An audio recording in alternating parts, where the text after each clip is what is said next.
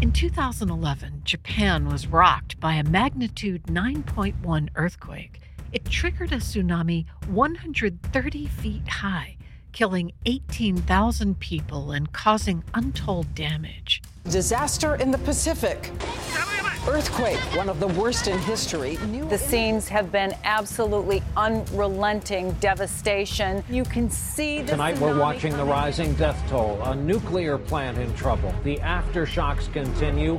The world is watching. And now, as sea levels continue to rise, even weaker earthquakes could cause tsunamis with similar destruction.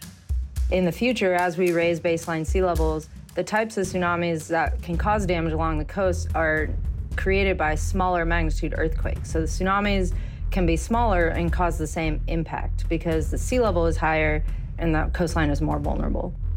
From Virginia Humanities, this is With Good Reason. I'm Sarah McConnell. Today, the ripple effects of sea rise. The U.S. hasn't been struck by a major tsunami in hundreds of years, but we might be due for one in the not-too-distant future. Dura and Robert Weiss are Virginia Tech professors of natural hazards. They say the West Coast isn't prepared for the next tsunami. Tina and Robert, you've been studying tsunamis for years. Which are the biggest tsunamis you've ever seen in your lifetime? When I was an undergraduate student, we had the 2004 Indian Ocean tsunami, which killed over 250,000 people along the coastlines of Sumatra, Thailand, India, Sri Lanka, et cetera. So that was a big event when I was studying geosciences, and that left a really big impression on me and kind of motivated my future steps as I looked for grad school opportunities and such. I can't imagine. I saw what the 2011 tsunami did to Japan, and that was horrifying. I cannot imagine what being in that zone of the 2004 tsunami did inside you.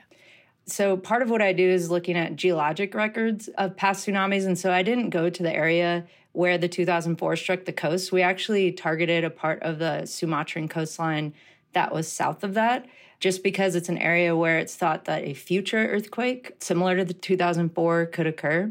And so just being in that area and kind of being around people who experience earthquakes often was definitely interesting. And there's definitely a lot of trauma throughout the country and the region following the 2004 earthquake, and also a lot of additional awareness after 2004 of the potential for that area, that subduction zone, to make these big earthquakes and tsunamis. I think we all held our breath on New Year's Day this year when a 7.5 earthquake hit Japan New Year's Day.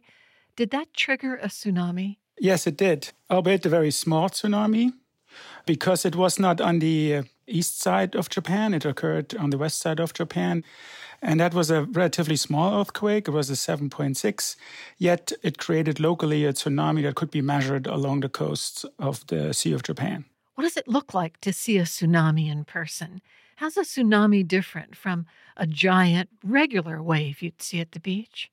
If you're standing on the beach, on a beautiful blue day, and the waves are coming in really nicely and break offshore, and you compare that to an image when the day is a little windier and the waves are a little bigger, and you see very much the waves in the front, in front of your feet, for example, they are brown. That means there are lots of sand in it, just suspended from the ocean floor as the waves approach the shore. Now, that's not a tsunami. It's much worse. So imagine a black slur that moves with 10 or 12 meters a second all around you up to a height of 5 to 8 meters and inundates the land and destroys anything in its way, if you will, because there's so much sediment in the water column. It's no longer water. It's mud, it's sand, and it's completely at capacity, which means no more sand or mud can be in a water column. That is what a tsunami looks like. Can you tell whether in the U.S. we're due for a large tsunami at any point? Are we relatively protected from that, East Coast and West? Well, the East Coast of the United States is relatively protected because it borders on the Atlantic Ocean, which does have very limited seismic sources that would be able to create large tsunamis. On the scale of the subduction zones around the Pacific, so we're coming to the west coast of the United States, and there's always the possibility of very large earthquakes to occur and with subsequent large tsunamis. So we have a subduction zone off of the Pacific Northwest of the U.S., off of Northern California, Oregon, Washington, and Southern Canada. So there's a subduction zone there that can generate tsunamis and earthquakes of a similar size as what happened in 2011 in Japan. It's just that it hasn't produced an event in our historical or instrumental history. And what we do have there as evidence of these past events is geologic evidence along the coastline. So evidence of tsunami inundation in the form of sand beds sand has been transported inland and deposited in these estuaries. We can do coring investigations and discover evidence of past inundation. But these events occurred, the most recent one is 1700 CE, so about 300 years ago or so. And then prior to that, we have evidence of at least 12 up to 20 large earthquakes, probably magnitude 9 or even larger, that have occurred there that are in the geologic record.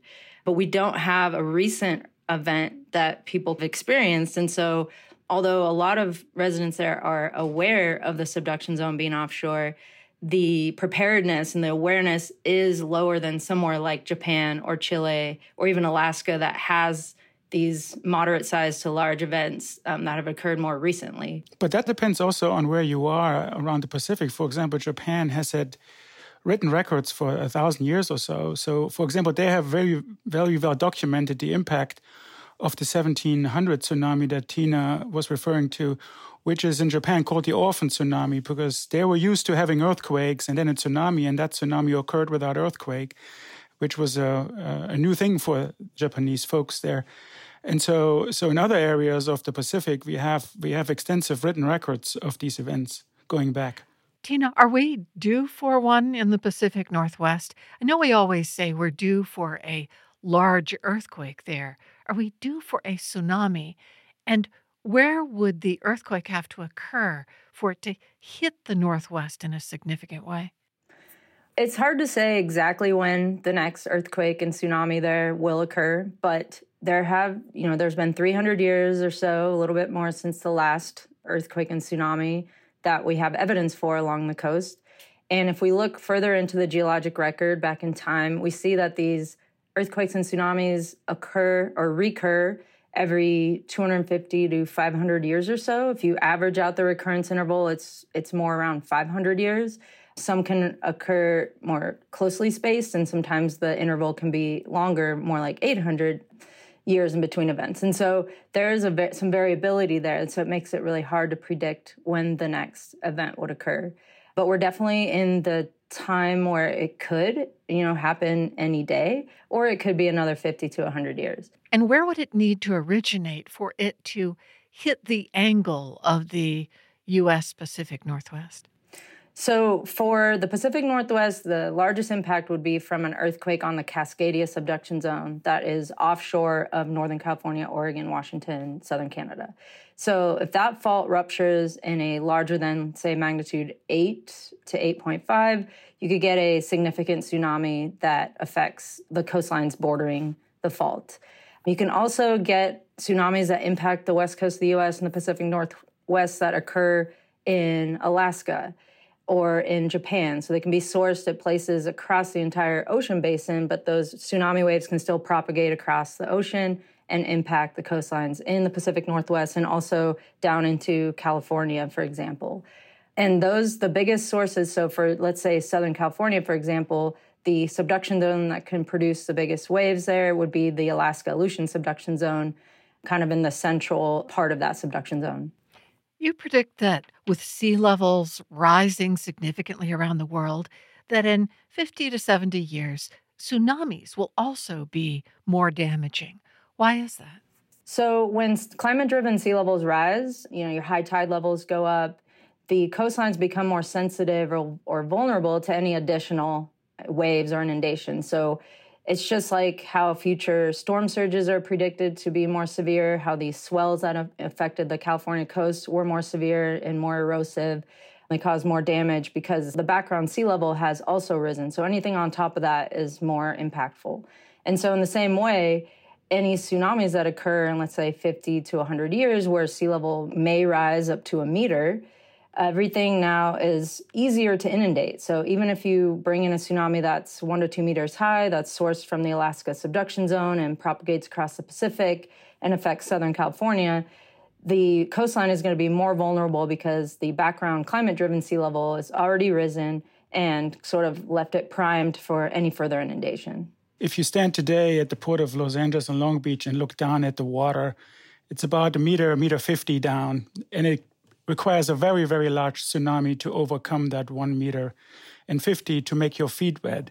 You know, after like a meter or so of sea level rise, that additional amplitude that you need from a tsunami is only 50 centimeters. And that is a lot smaller tsunami that you need in order to make your feet wet. And part of the problem is that we're so built up on those edges now, right? It's not that the wave itself is taller. It's just the ocean is higher and the wave is hitting more buildup on the coast. Yes, that's correct.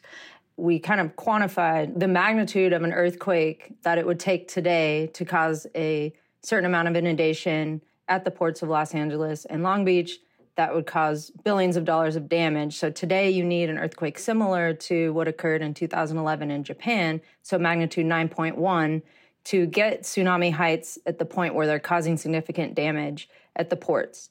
But in the future, as climate-driven sea level rises and you sort of raise that baseline and make it more vulnerable to inundation, you only need a magnitude 8 to produce the same height tsunami in the area and that same amount of damage. And so that's another really important thing to keep in mind is that in the future, as we raise baseline sea levels, the types of tsunamis that can cause damage along the coast are created by smaller magnitude earthquakes. So the tsunamis can be smaller and cause the same impact because the sea level is higher, and that's the sea level that they're acting upon is higher, and the coastline is more vulnerable. You said there are ways you can alert the public, but it's hard to save infrastructure, right?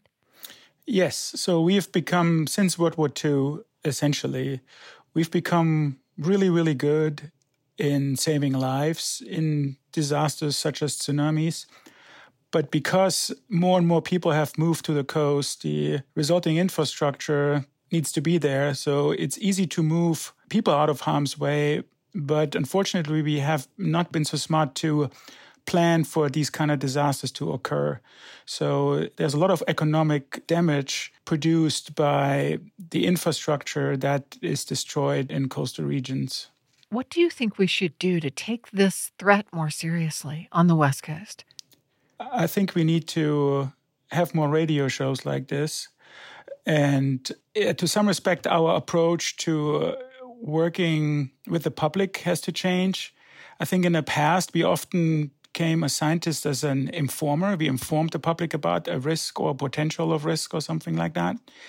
And I think that needs to change to a new paradigm where we sort of co-understand the problem or the challenge or the hazard in collaboration with the public, and then what we call co-design a solution and then co-implement the solution so that it's much less of a one-way kind of process, but more of a two-way process where we work in close collaboration with the public from the beginning and not just at the end to give them the information, right? So we learn, for example, when you put something on a map and ask people where their house is, they can most likely locate their house. And then you do like a coloring, you put a coloring on the map, pretending that's some sort of information, okay? And then you ask people to locate their house again, and most likely they will not be able to identify where their house is anymore because they have no connection to that graphic that was being put in front of them. So recently in the Pacific Northwest, there's a new earthquake center funded by the National Science Foundation. It's called the Cascadia Region Earthquake Science Center.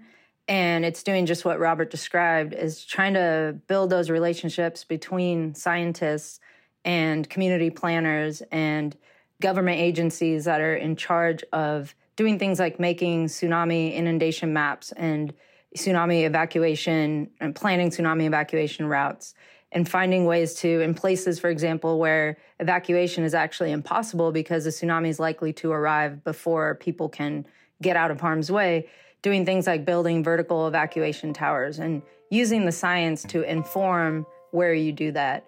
And so part of the charge of the center is to foster these relationships, bring scientists together to sort of bring each other up to speed on what each group is doing, and then sort of communicate those findings to these people that can then incorporate them into hazards assessments.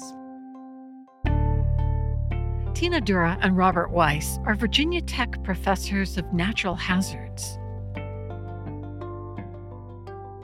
Sea level rise is also endangering white cedar trees on the East Coast, and Robert Atkinson and Linda Manning are trying to save them. They run the Fear to Hope project, which gets high school students out in the field to help protect white cedar trees from a watery extinction. Robert Atkinson is a biology professor at Christopher Newport University.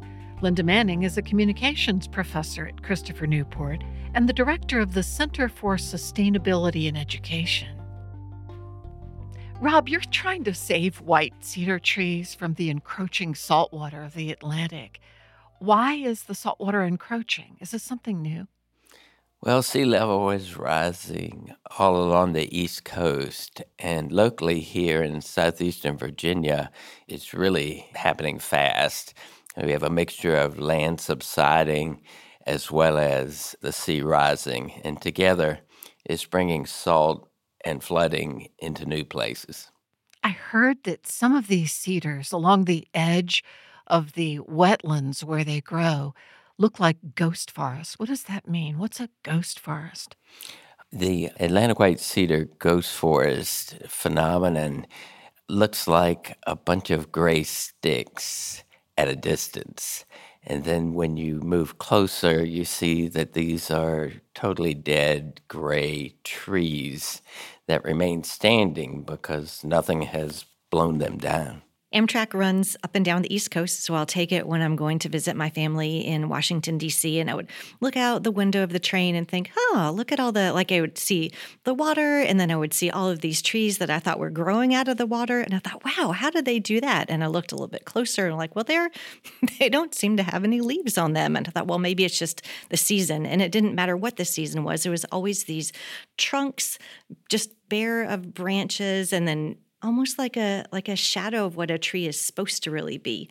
I feel like I've seen that when I'm traveling to the Outer Banks of North Carolina, and I'm on some high bridge, and below me, and as far as I can see, it looks like something out of Jurassic Park, right? Yeah. And it actually really excites me. What's wrong with having ghost forests? What's wrong with the sea encroaching and creating wetlands and maybe new opportunities for natural life, right? Yeah, absolutely. For Atlantic white cedar, the opportunity of the sunlight striking the forest floor is amazing, and millions of seedlings that have been resting there waiting for sunlight just burst forward in what the old-timers called a dog hair stand.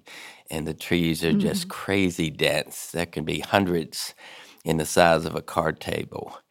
And that, of course, is wonderful under natural conditions because those trees will self-thin for centuries and create the densest forest in North America.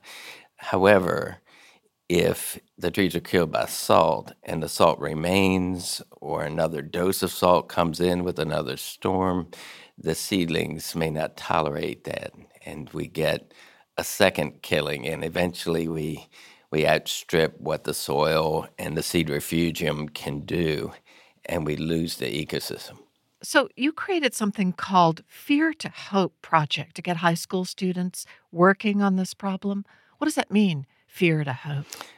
Well, fear is the natural human response to feeling something you care about is being threatened.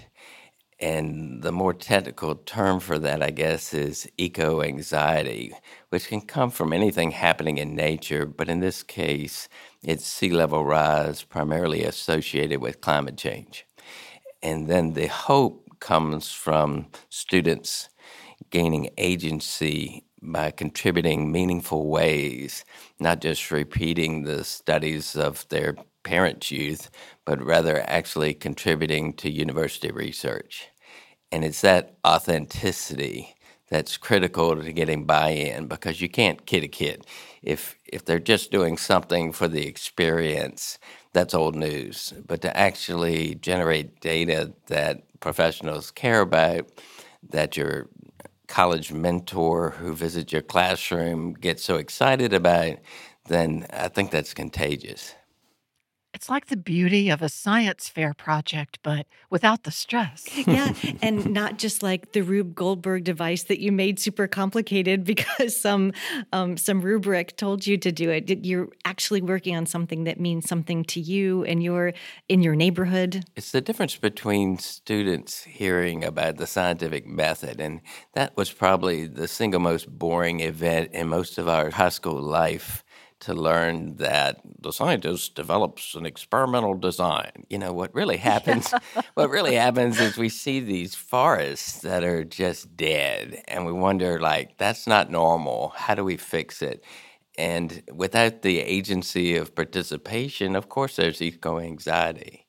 But the hope is, by getting kids actively engaged in the scientific method, making it real, having them work with students to come up with the experimental design. And students look at the data they've got and they think about what it means. And then together they write the story, and then they share it with their classmates, and then with kids from other schools, and then with environmental professionals, all the while being helped by their mentors, is really a great thing to be a part of.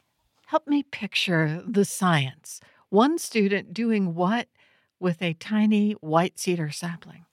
Yes, a retired VIMS professor, Dr. Jim Perry, has been working really hard to help simplify this. At its heart, it's incredibly simple. Is how tall are the trees now versus when we started measuring?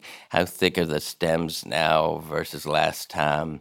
And is there a difference between a freshwater control and a seedling that's been exposed to salt?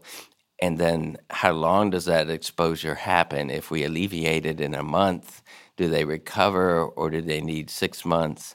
You know, so these are questions that would take us forever to answer in a growth chamber. So what happened was really sort of obvious looking back, was we spread out of the growth chamber onto campus, and we created 49 seedlings in pots with 7 treatments, and the community was super supportive. We had the president on down, everybody was involved. And then we're like, this isn't public. Public is high school kids, and can't they measure trees? And so we went to an achievable dream, and immediately were embraced, and the kids loved it. And before that year was out, we had maybe half a dozen schools all over Tidewater, Virginia, from Northern Virginia to North Carolina, engaged in measuring salt response in seedlings. Linda, every year the Fear to Hope project with these high schoolers is capped off with a symposium that brings the students on campus to Christopher Newport University. Is that where they present their research? The symposium is a great opportunity for all these high school students to come together, and they make posters before they come here. So that's an exciting thing for them. They'll present their posters to their peers, so the other high school students, their college mentors. The college students are part of it, and the environmental professionals. So they're presenting their scientific research to a broader community. And yes, they come onto campus. Sometimes it's the first time they've been onto campus. They get to take a tour and see our 49 seedlings where they're out on the Great Lawn. They get to walk over there and see them in their not so native habitat, I guess. Every year it grows a little bit more. And this coming year, there's also an art component. The students are creating visual representations of the science in ways that speak to them. Ooh, do you have anything submitted yet? Yes, we had the first couple over break. One of them was this beautiful oil painting of, on the top was like a forest on the edges, on the right and the left side, and like lush and green, beautiful forest. And then as you move towards the center, they drew the ghost forest, these gray trunks that are just bare of leaves. And then there's the soil line, and underneath the soil line, they created a root system. And the root system was like kind of browns and grays, like you would think of a normal root system. And then as you move towards the center of the painting, it became red, almost like veins, and then with some kind of a skulls in there. So it was really, I thought it was really powerful. In your experience, guys, how do young people feel about climate change? What have you heard from them? What do they say to you? And do you think they're feeling more hopeful or defeated when you talk with them? There's a lot going on in the lives of kids today, and it's hard to know where a concept like climate change competes for space. Our concern is that we can trigger eco-anxiety by sharing the fact of ghost forests with kids who might not have heard of it.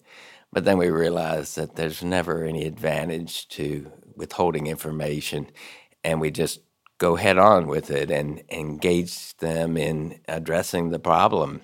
And their reaction has been so heartwarming. There are teachers who have said that students who never got excited about a topic in science find this project just irresistible, and they keep asking when we can measure the trees again, and can we go to a ghost forest?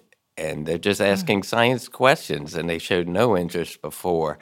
So I think kids are able to see the difference between bad news generally and stuff that's happening closer to home. And I think it means a lot to them to participate in finding a solution. And we honor that. You know, we don't give them pretend research. We give them research we're anxious to see the results they get.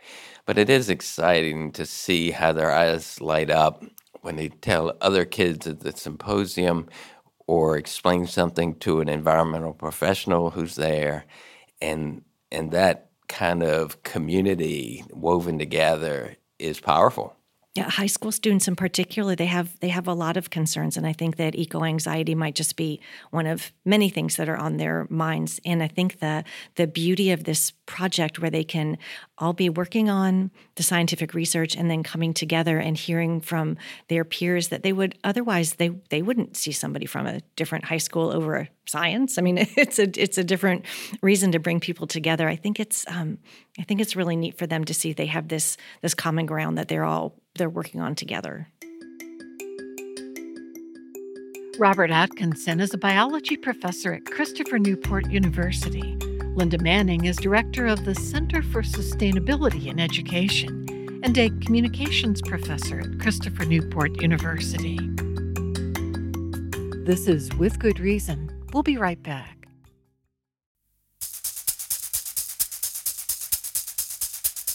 Welcome back to With Good Reason from Virginia Humanities.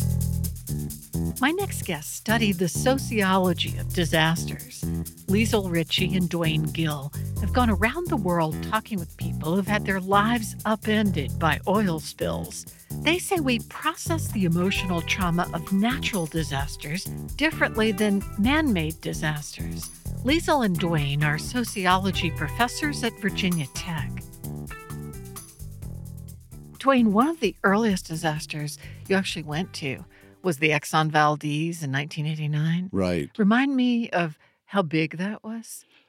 Well, the official statistics say that 11 million gallons were spilled by the Exxon Valdez. There are locals who will say almost 3 times that much was spilled. How old were you when you went there? I think I was 34.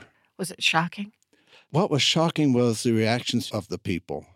I got there about 3 months after the spill, and they were still in panic mode, trying to figure out how they were going to make the next season work, because this fishing season was basically gone and they didn't know what the future held. So there's lots of uncertainty, lots of anxiety, and people just really concerned about their future and the future of their community. Did they take it out on you at all? Not really. One person was very defensive. When I told him what I was doing, he said, "Why aren't you out there cleaning that blankety blank up?"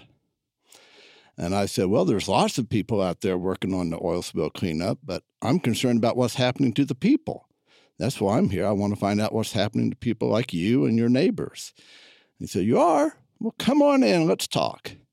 So, there was a little bit of defensiveness very early when you first encountered some people, but most people were very welcoming and most people want to tell their stories. Liesel, what about you? Which disaster for you was sort of early and impactful? My first study of a disaster was also of the Exxon Valdez, but I didn't come on the scene until about 10 years later.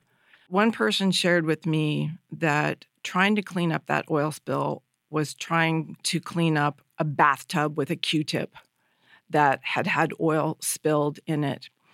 It was not only their livelihoods, but it was their culture, it was their way of life. Crime rates increased.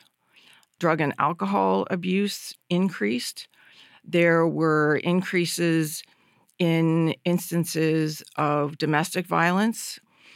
And a lot of the people in Cordova went out to work on the spill. And one of the most interesting things that we saw was that people who were living in Cordova, who might have been working at a grocery store there or working at one of the small motels there, they were out trying to make money working on the cleanup. And it was hard for local businesses to find people who could take up the slack and actually fill those jobs that were being taken over by working on the oil spill cleanup. Are spills better now? I mean, when there is a spill, is the impact less traumatic for a community? Absolutely not. So the Deepwater Horizon oil spill is a perfect example of lessons we did not learn following the Exxon Valdez oil spill. That spill took place in 2010 in the northern Gulf of Mexico when the Macondo wellhead exploded and 11 individuals were killed on the drilling rig. And the oil spill continued at this leak of a pipe, essentially, continued until from April 20th of 2010 through the middle of September because they could not figure out a way to cap that wellhead. We're still seeing the impacts in certain pockets in the northern Gulf of Mexico, just like we see different groups of people being affected differently. In terms of the longer-term damages, we're still seeing the same kinds of longer-term damages in the northern Gulf of Mexico. Do you think natural disasters, earthquakes, tornadoes, hurricanes, are more emotionally impactful on people than man-made disasters like these oil spills? The empirical research would suggest that technological or human-caused events from human hazards are actually more emotionally challenging for many individuals and groups of people than what we would call the so-called natural disasters. The kinds of damages we hear emotionally and the stress levels tend to continue for longer periods of time. They persist and tend to be much more chronic. So the kinds of things that we see are related to post-traumatic stress disorder. The measures that we use can compare across different events and different spills in particular. And what we see is that those kinds of emotional stressors, avoidance behaviors, not wanting to talk about the event, not wanting to think about the event, not wanting to go to places that remind them of the event, not wanting to interact with other people that remind them of the sadness and the destruction of the event. The data that we have show that involvement in litigation associated with this kind of disaster is as stressful, if not more so, for some people than the actual event itself. You found that people can get over some of the emotional trauma of a natural, horrific disaster in a couple of years, but can take decades to get over the man-made kind. What would cause that difference? The key issue is that the human-caused events are seen as being preventable. And the fact that nobody prevented what should have in their minds or could have been prevented is the real trigger for people. And that's, again, bringing us back to the litigation because people see that as being something that could be wrapped up more quickly, that could be moved on from in a more timely way. And so that human involvement, that finger pointing, that blame, that laying of responsibility at the feet of BP or Exxon Valdez, or in the case of other toxic contamination events, that tends to really be harmful in the ways that people think about it. Like, if only this individual, or more particularly this company, this entity, had done something differently. You know, we talk about the power of forgiveness, that there are things that eat our souls, and anger and blame do eat us up inside. What have you learned about human nature when it comes to these disasters and the power of those feelings? The most impactful statement that I ever heard was when I was interviewing a man who said to me that he didn't actually blame Exxon for behaving the way they were behaving in terms of avoiding responsibility and avoiding wanting to pay compensation and damages. He said, "You can't expect a snake not to behave like a snake." And he essentially said, that is the way I have been able to move on from this. It's inevitable for corporations in particular to protect their own interests, to look out for themselves. Most people refer to it as the Deepwater Horizon. BP did such an amazing job in terms of their PR that they extracted their name from being associated with it. And I know this isn't necessarily part of all this conversation, but in different circles, these different events are referred to in different ways, precisely because of blame and responsibility, legal issues, and taking on that responsibility that is well placed in the cases of these disaster events. What good is it for the two of you to do this kind of study? I mean, what practical effect might it have for others down the road or the people that you're studying now? So one of the things that came out of the Exxon Valdez work was a peer listener program where we taught local informal leaders basically how to listen to their fellow citizens vent, complain, whatever they wanted to say, but guide them toward professional help if they needed it. This program was taken to the Gulf of Mexico after the Deepwater Horizon. More than 50 communities across the Gulf of Mexico received this kind of peer listener training. And what they do is they learn, first of all, the unique factors of a technological disaster, how it's different than natural disasters, how the emotional and the psychological toll is greater in most cases. So be prepared. This is not unusual. I think part of it is people think, I'm the only one that's ever experienced anything like that.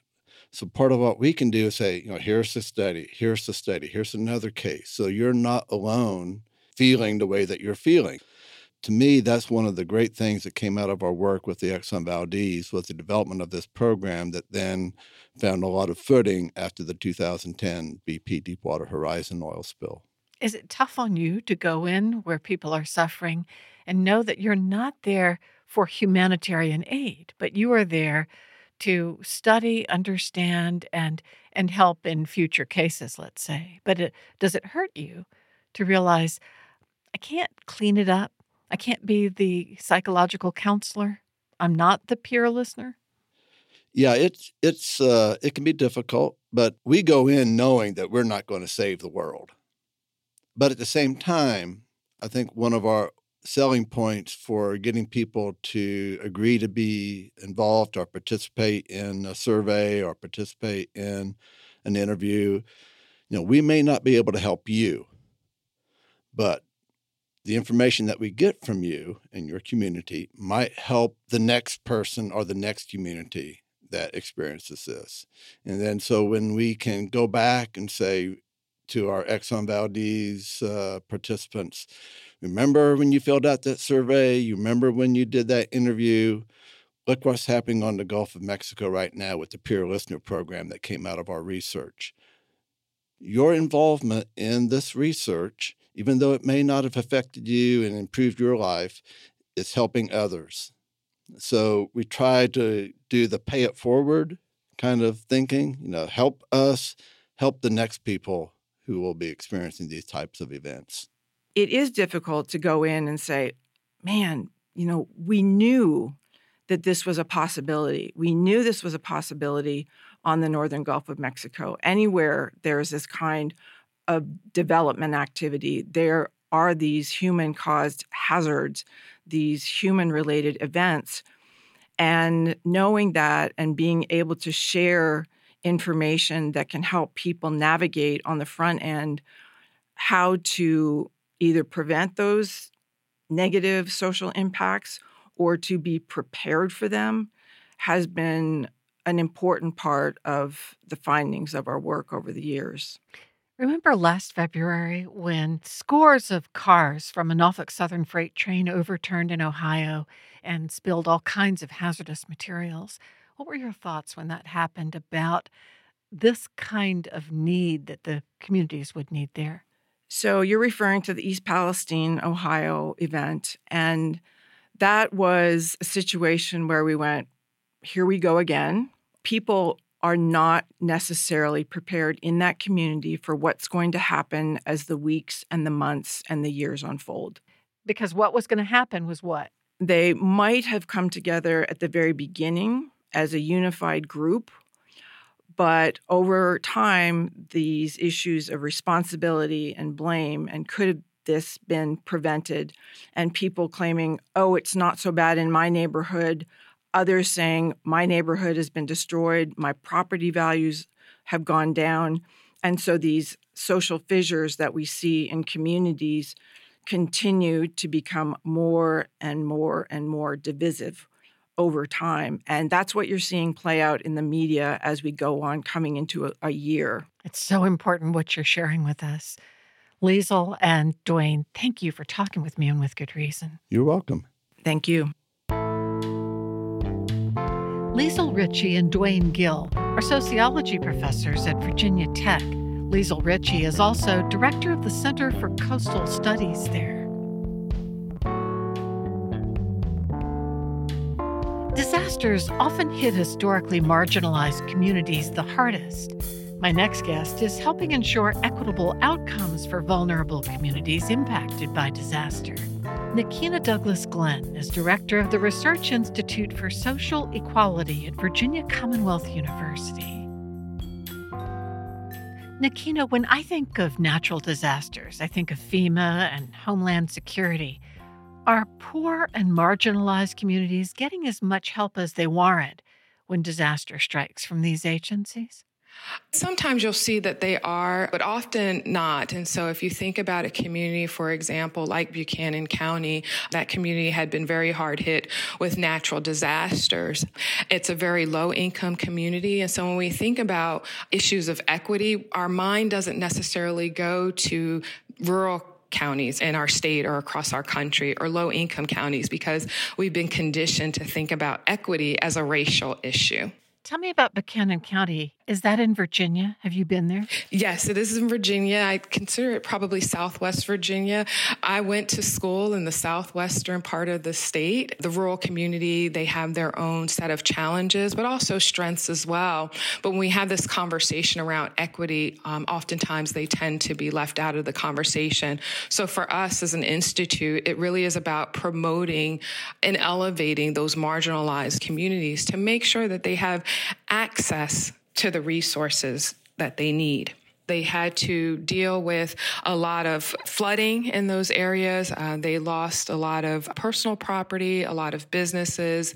And so what they were having to then contend with is the aftermath of that. You know, we've experienced this kind of disaster. And now how do we move forward from that? And that's really where the issue around equity comes into play. Because now what they're having to do is navigate those bureaucratic systems, those infrastructure that oftentimes aren't designed for marginalized communities. There's heavy burdens of paperwork, there's heavy burdens of infrastructure. And if they don't have a community navigator, a designated emergency management employee to help them get through that process, oftentimes they're left to fend for themselves. One of the first projects RISE worked on was related to equitable access to COVID vaccines, back when vaccines were first coming out. Tell me about that. This had to do with the age of the people who would benefit most from vaccines. Yes, so we were fortunate enough to work with the governor's office, the Office of Diversity, Equity, and Inclusion, and the Virginia Department of Emergency Management as they were developing their strategy and approach to give out vaccines across the state. And one of the things that we noticed very early on is that, like many states, Virginia was really taking a targeted approach at what the news essentially was telling us who our most vulnerable was. So it was largely seniors. It was largely individuals over the age of about 73, 74 who were impacted. And so, we were living our everyday lives and thinking, oh, this doesn't impact me. I don't have anything to worry about.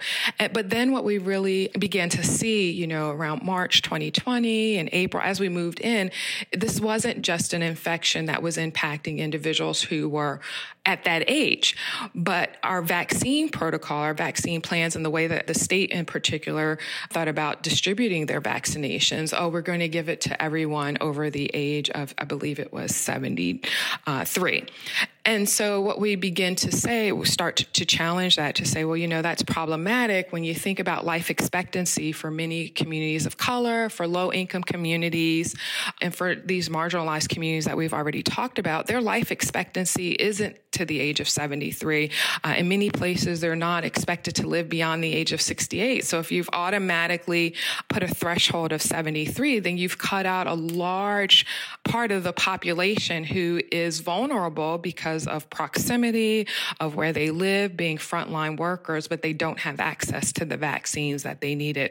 And so VDEM, Virginia Department of Emergency Management, and the Office of Diversity, Equity, and Inclusion asked us to come in to really help them think about what does an equity rollout of vaccinations look like across the state. And so we helped them focus on the most vulnerable communities, thinking about here in Richmond and the Petersburg Crater Health District, and going out into the Martinsville, Henry County area, and really trying to make sure the communities that also needed the vaccinations were at the front of the narrative as well and weren't left behind. Virginia was a leader in this space. We were stood up as a national model by the National Governors Association because we took a very strategic approach to the way that we delivered vaccines across the state.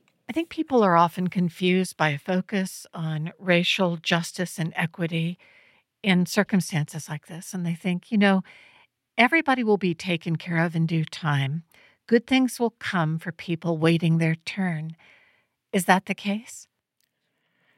I'd say yes and no. And so the phrase waiting your turn might be a little bit of a misnomer, only because racial and ethnic minorities have always been told to wait their turn. And so when you think about equity, it's not necessarily about waiting your turn, but it really is about how do we think about this particular circumstance, whether it's vaccinations, whether it's housing policy or any of these, climate change. How do we make sure that there are policies that exist that promote fairness, that promote justice, and really help us think about the way that we make decisions?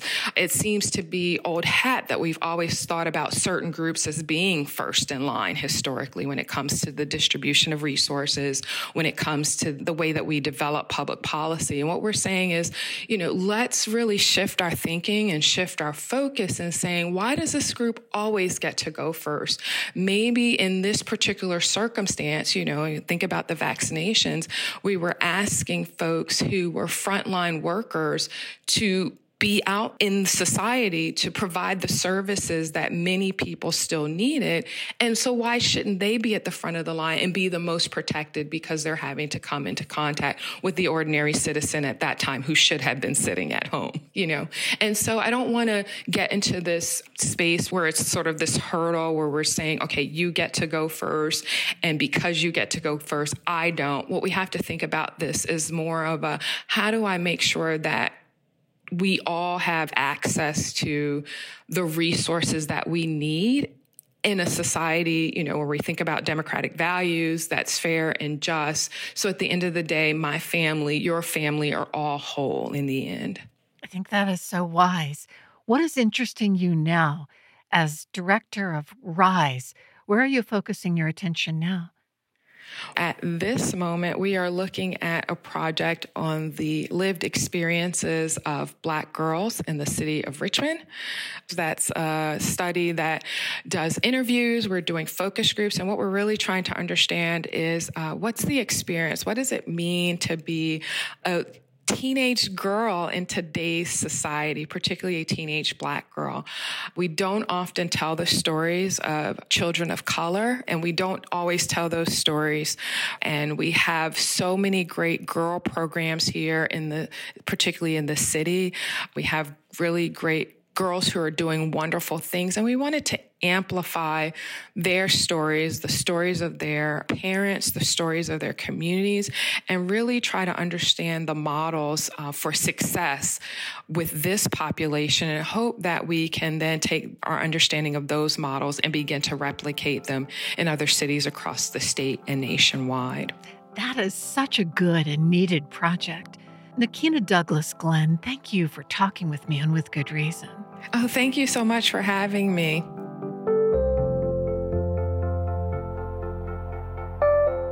Nakeina Douglas-Glenn is director of the Research Institute for Social Equality and a professor at the Douglas Wilder School of Public Affairs at Virginia Commonwealth University. With Good Reason is produced by Virginia Humanities, which acknowledges the Monacan Nation, the original people of the land and waters of our home in Charlottesville, Virginia. Our production team is Allison Quantz, Matt Darrow, Lauren Francis, and Jamal Milner. Aviva Costa was our intern. Special thanks to Jenny Taylor for booking assistance. For the podcast, go to With Good Reason Radio. I'm Sarah McConnell. Thanks for listening.